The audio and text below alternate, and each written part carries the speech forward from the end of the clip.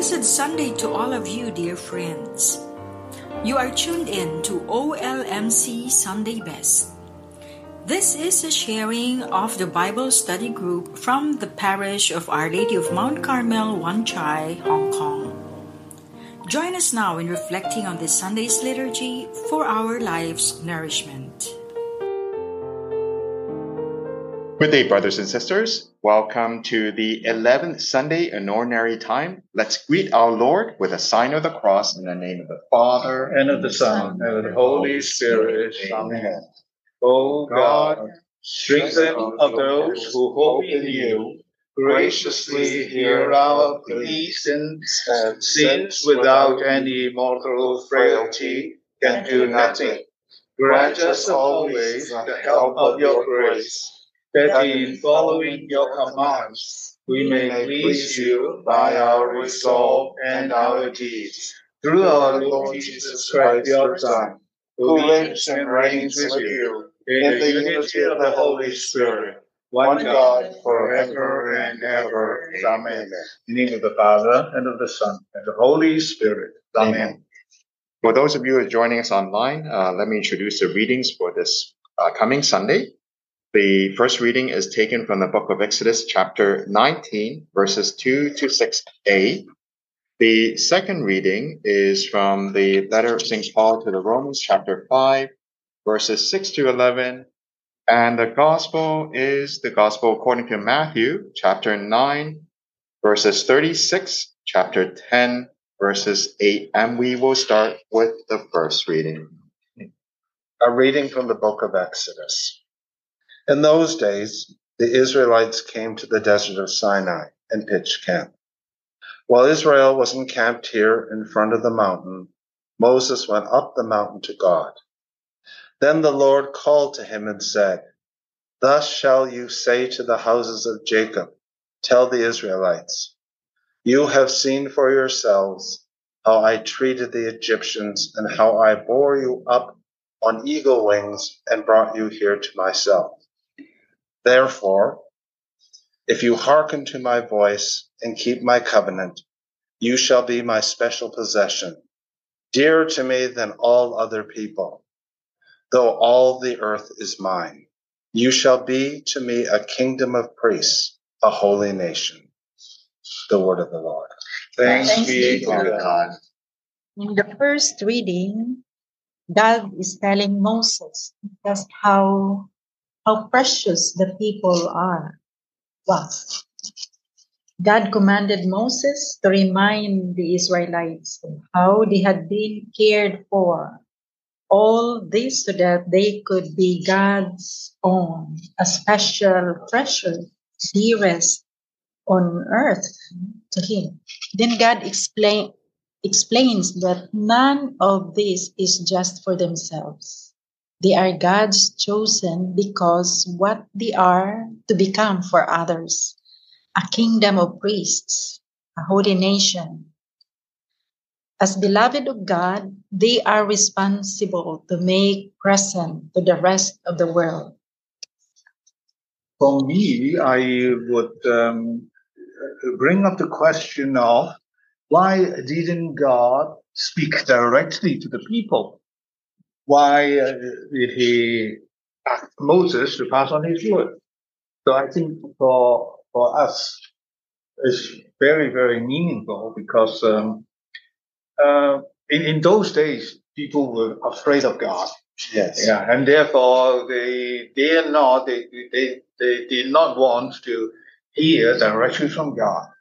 And so that probably is the reason why, God spoke to chosen, selected ones. So I suppose this must be what we call the tradition of prophets. Prophets were spokesmen of God. So that probably highlight his role as the spokesman of God. And it's very meaningful for us Christians nowadays because all of us, through our baptism, we partake in the threefold ministry of Christ, king, prophet, and priest. So all of us, when we were baptized, we are also prophets. Of course, nowadays people are not afraid of God because for them they only believe in sciences and they seldom think of God. So most of them would find God a bit irrelevant. So our job as a prophet would be a little bit different from the job of Moses, because Moses just make use of the authority of God and then pass on his words. That would be one way of doing that. But for us, I think we need to think of another way, more appropriate to modern times. Yeah. For me, Yes, like please. for me, it's more of before who said they are a stiff-necked people. Oh yeah, of course.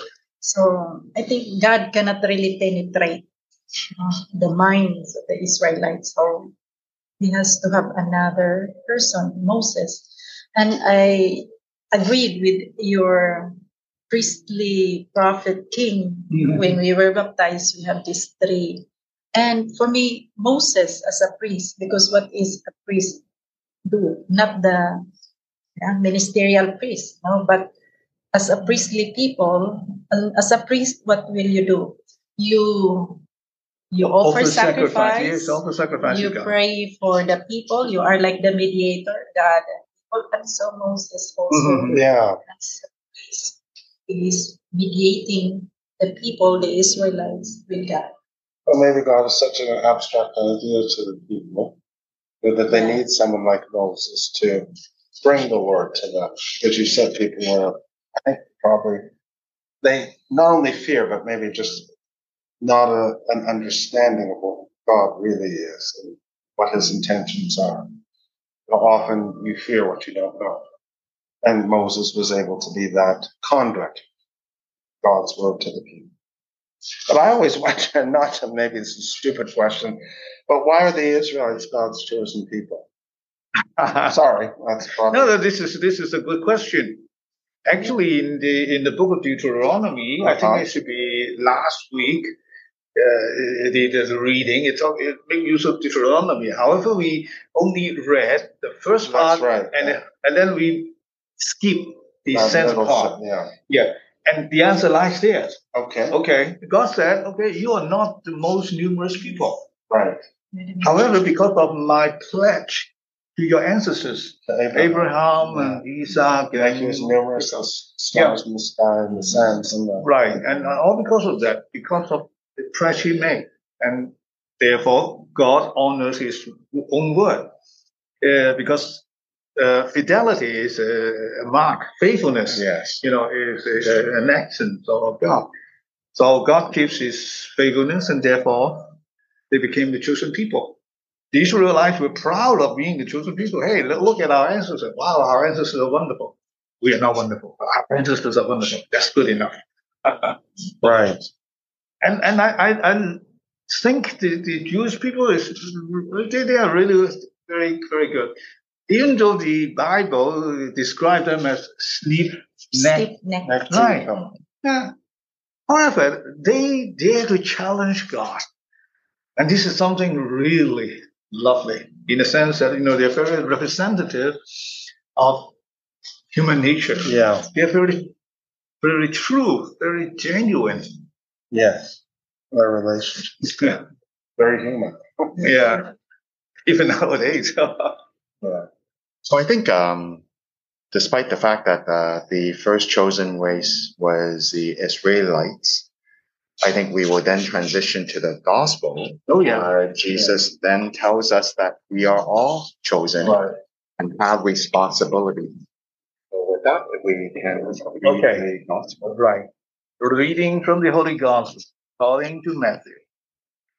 At the sight of the crowds, Jesus' heart was moved with pity for them, because they were troubled and abandoned like sheep without a shepherd. Then he said to his disciples, the harvest is abundant, but the laborers are few. So ask the master of the harvest, send out laborers for his harvest. Then he summoned his 12 disciples and gave them authority over unclean spirits to drive them out and to cure every disease and every illness. The names of the 12 apostles are these. First, Simon, called Peter, and his brother Andrew, James, the son of Zebedee, and his brother John, Philip and Bartholomew, Thomas and Matthew, the tax collector, James, the sons of Alphaeus and Thaddeus, Simon from Cana, and Judas Iscariot, who betrayed him. Jesus sends out these 12 after instructing them thus: do not go into pagan territory or enter a Samaritan town. Go rather to the lost sheep of the house of Israel. As you go, make this proclamation: the kingdom of heaven is at hand. Cure the sick, raise the dead, cleanse lepers, drive out demons. With the cause you have received, with the cause you are to give. The gospel of the Lord. Praise the Lord Jesus Christ. The first impression that strikes me would be that the words is Jesus' heart was moved with pity for them because they were troubled and abandoned like sheep without a shepherd. Why? Because this same sentence was made use of by Mark. However, Mark made use of this sentence to introduce the miracle of 5 loaves and 2 fish. Right. All right, remember that well. Yes. However, here it's different. Suddenly, Matthew switched to another quotation, which says, okay, the harvest is abundant, but the laborers are few. Now, that one is another context. Mm-hmm. So, why is it like that? And then, what actually did Jesus say? How is it that? So, I mean, where did Jesus say the sentence? In the sense that, okay, moved with pity for them because they were troubled and abandoned like sheep without a shepherd. So, I mean, this is the first things that attract my attention, and I rack it in my brain. Mm-hmm. So, what do you think about that? I mean, the evangelists, the author of the Gospels, they make use of, okay, some key phrases to introduce an incident. And then in this case, Matthew introduced another one, but he jumped immediately to the harvest is abandoned, which is another context. I think it does refer to the same idea. There are so many people troubled and lost without a shepherd. So there's a lot of work for, the shepherds or the apostles or disciples to go out and help and spread God's word. And so, in the situation, so I mean, in the hand of Mark, he talks about the 5 loaves and 2 fish, right? To solve the immediate problem. Problem. Yeah. Whereas, I mean, in the case of Matthew, I mean, it seems that he doesn't care that much about those hungers. I mean, physical hunger. Well, he's talking about spiritual hunger. Exactly. Probably. So it shows the difference between the two of them. Oh, okay. Yes. Yeah. So for Mark, he tried to build up an image of Jesus Christ, who is the Son of God. He is very active, powerful, and then he takes into action, very quickly to deal with people's problem. Whereas for Matthew, it's different. He cares more about the church, the group, the community. So he would look beyond the physical needs of bread, drinks, and hunger, and all these things. Then he will care more about the spiritual needs of the people. And okay, so you see, we're in need of laborers to take care of the people of God. I think Jesus is still starting his ministry, right? And he feels already he is sent by God, but he has to share this. He cannot do it all. So that is why he said many things to do. So we need laborers. In fact, the next is the calling, of the 12 apostles. Yeah, the name is 12 apostles. It's more of sharing the mission he has. Yeah, actually, Luke also quoted this verse talking about the labor. The harvest is abundant, but the laborers are few. The same. Luke also quotes this, and then he also talks about the commission of, but not the 12, but the 70. In the Gospel of Luke, Jesus sent out 70 disciples to go ahead of him. And in that case, Luke make use of this phrase as a kind of introduction into the narrative of sending the 70 disciples away. Unfortunately, in the case of Mark, he didn't make use of this. The harvest is abundant, but the laborers are few. No, that does not appear in the Gospel of Mark. So to a certain extent, in this particular passage, really immediately focus to the question, or let's say the issues of vocation. Yeah. Of course, usually we will have the fourth Easter Sunday as the vocation Sunday, Good Shepherd Sunday. We read other passages. However, this one also reminds us of that need. But going back to your point, saying you said Mark was more concerned about the immediate needs of hunger, right? And maybe because until you feed someone, they may not be able to go to the next step to, understand God's words or works. It's like, remember in China when the missionaries went to China, they were called rice bowl Christians. You had to feed them first before they would listen. Right? People view things different ways. Yeah, but I think it depends on the judgment of those ministers. Of course. Some of them will say, okay, we need to take care of the immediate needs. Okay, we cannot afford to see them starve to death. This is more urgent, so we need to take care of all and then worry about the rest. And then gradually, step by step, we can take care of their spiritual needs. Yeah, give them the good news and these things. Okay, when we go to the next page, we see that, we have, Jesus instructs the 12 apostles, cure the sick, no problem. Cleans lepers, no problem. Drive out demons, no problem. But how do the apostles raise the dead? Right. Of course, in the Acts of the Apostles, we have such cases. We do have that. What about nowadays? Jesus' word should be eternal. It applies to all ages. So how are we going? The church, how is the church going to raise the dead in the modern context? How do we understand? Have you seen the movie long time ago, Dead Man Walking? Oh yeah, Dead Man Walking. In fact, we have many dead people. Yeah, right, walking the earth. No hope, no life. That's right.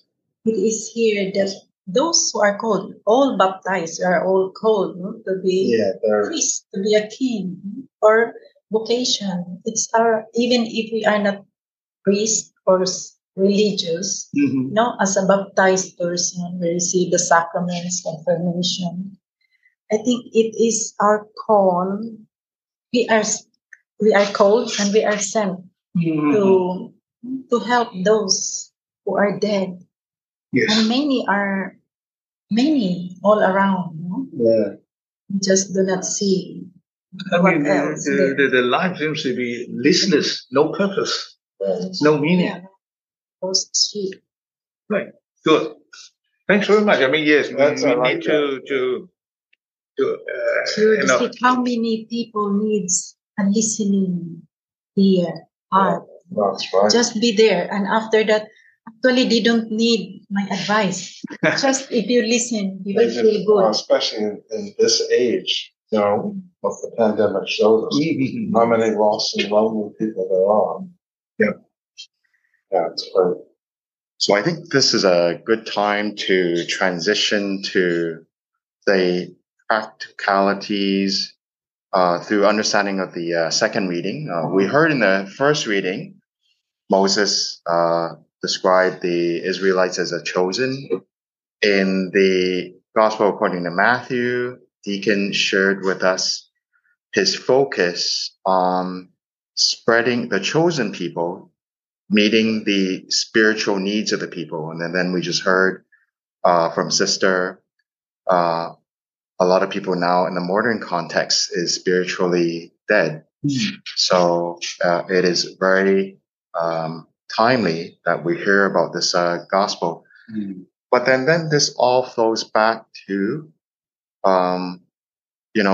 we think that we go out there and we have to profess, we have to do all these things. We have to put aside our own needs and our own desires as a sacrifice. But guess what? Who sacrificed for us first? A reading from the letter of St. Paul to the Romans. Brothers and sisters, Christ, while we were so helpless, yet died at the appointed time for the ungodly. Indeed, only with difficulty does one die for a just person, though perhaps for a good person we might even find courage to die. But God proves his love for us in that while we were still sinners, Christ died for us. How much more then, since we are now justified by his blood, will we be saved through him from the wrath? Indeed, if we were enemies, we were reconciled to God through the death of his Son. How much more, once reconciled, will we be saved by his life? Not only that, but we also boast of God through our Lord Jesus Christ, through whom we have now received reconciliation. The word of the Lord. Thanks be to God. So the death of Christ for the sake of mankind. Paul stresses that Christ's actions were utterly undeserved and completely unmerited by the sinful and ungodly human race, as you heard in the reading. They are a result of God's love for the fallen humanity, and really an expression of God's unconditional grace and love. A deep love and concern for one another leads to sacrifices. Jesus was the first to offer the sacrifice on our behalf, and therefore it sets an example for us all. Remember, it was compassion that moved Jesus to cure the sick, raise the dead, cleanse the lepers, and cast out demons. His choice to die for the ungodly was compassion in action. So he did it first. Christ's death and reconciliation to the people of God it implies a fundamental change in relationships. No longer are we sinners with God, but we are truly reconciled. We are not aliens. We are now fellowship and in harmony with Christ. So now that we are justified, we are in harmony with Christ, we are chosen, we should go forward and take advantage of this new relationship with Christ and spread the good news. So now we open it up for meditations and questions for those in the room as well as those online. Is there anything you'd like to share on Paul's letter? Well, I mean, just simply is really a profound letter because, we never stop to think that, Christ, the ultimate sacrifice, was done to save us before we really even know God. So, I mean, I never stop to think of that. That's so true. I mean, it's just incredible. And as I say, once he did that without our really even knowing who Christ is. That should make us all stop and think, how we should treat others. Yeah. I mean, it's very edifying to read Paul's letter, especially when he says, when at the appointed time, you die for the ungodly. And Paul, I mean, it's very profound because Paul was one of the, remember, he was at first so anti the teachings of Christ. It's not about to persecute people. Yeah. So it was probably very profound to him. He can see it very clearly because he understands, as a Pharisee, he understands very well that it is impossible to stand upright before God, to be justified before God. You can never do enough in order to obtain justification. That's the reason why he used the word ungodly to describe sinners. Just to die for the unjust, to die for the ungodly. Oh, lovely. It is. Here is the really, I mean, if I will summarize it, it's here. Love. No, Jesus, God loved us. Yes. And then still we are weak, we are sinners, and He chose us, called us. Never gave up on us. Never gave up on us. And still He sent us for a mission.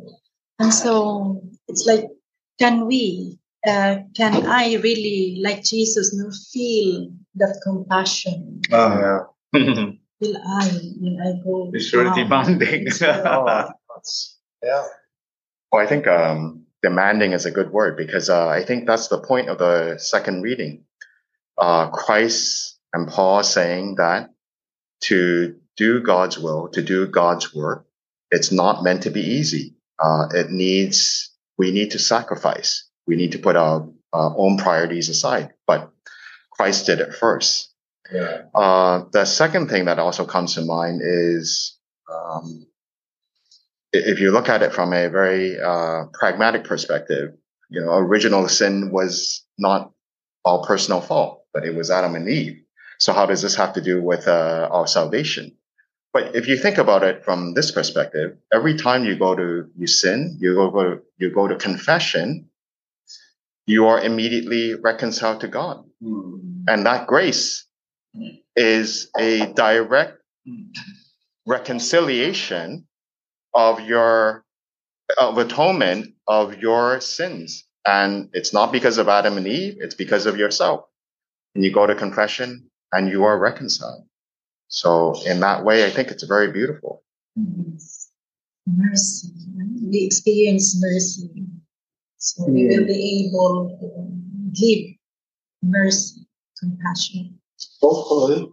I think Paul is different in the sense that he knows very well that simply with our own effort, humanity is very fragile and it's impossible for us to be able to achieve justification, salvation ourselves. However, nowadays, people believe in themselves. They believe that they are able to do it. So they do not think along the line of Paul. And it goes back to the gospel. The gospel said, the last verse said, without cause you have received. Yes. Well, this is important because we contribute zero. We contribute nothing to our own redemption, our own justification.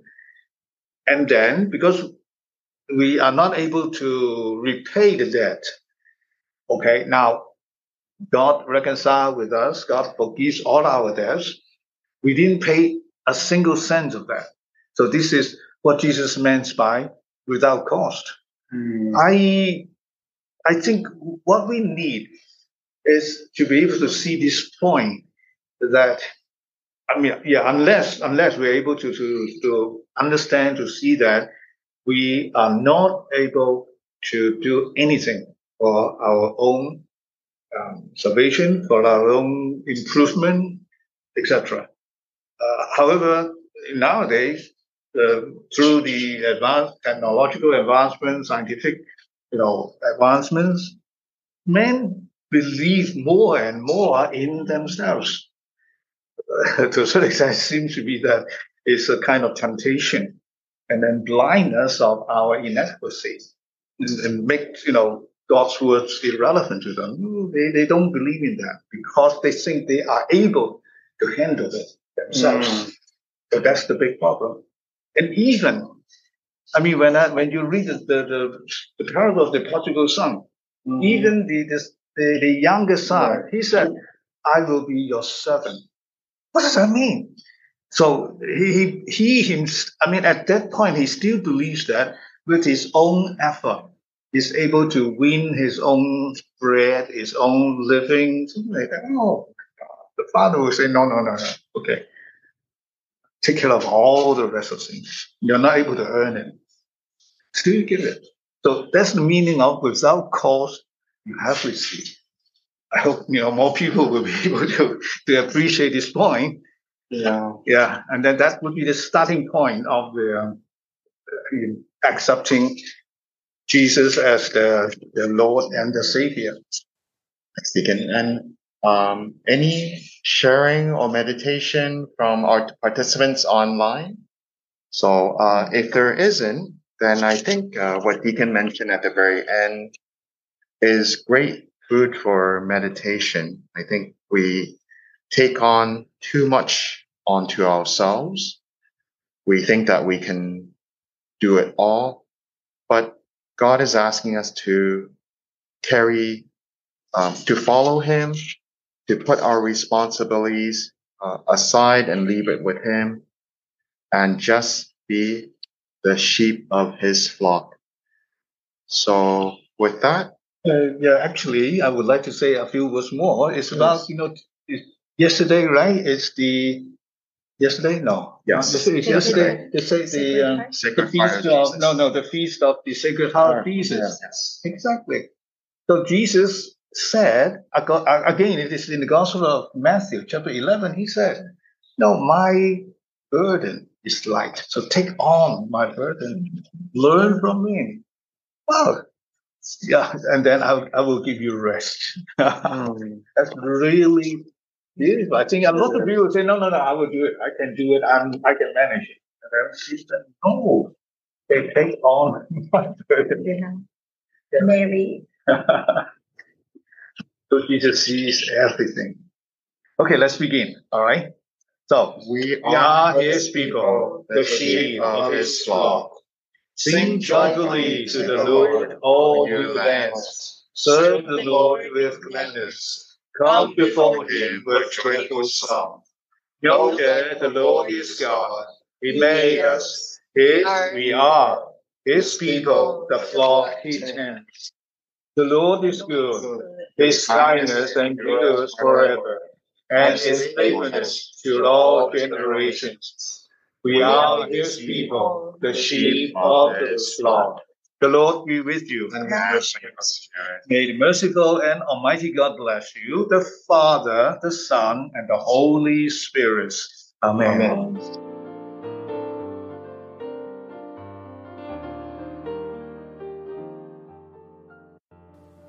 Thank you for tuning in to OLMC Sunday Best. Please join us again next week for another episode. Have a blessed Sunday, everyone.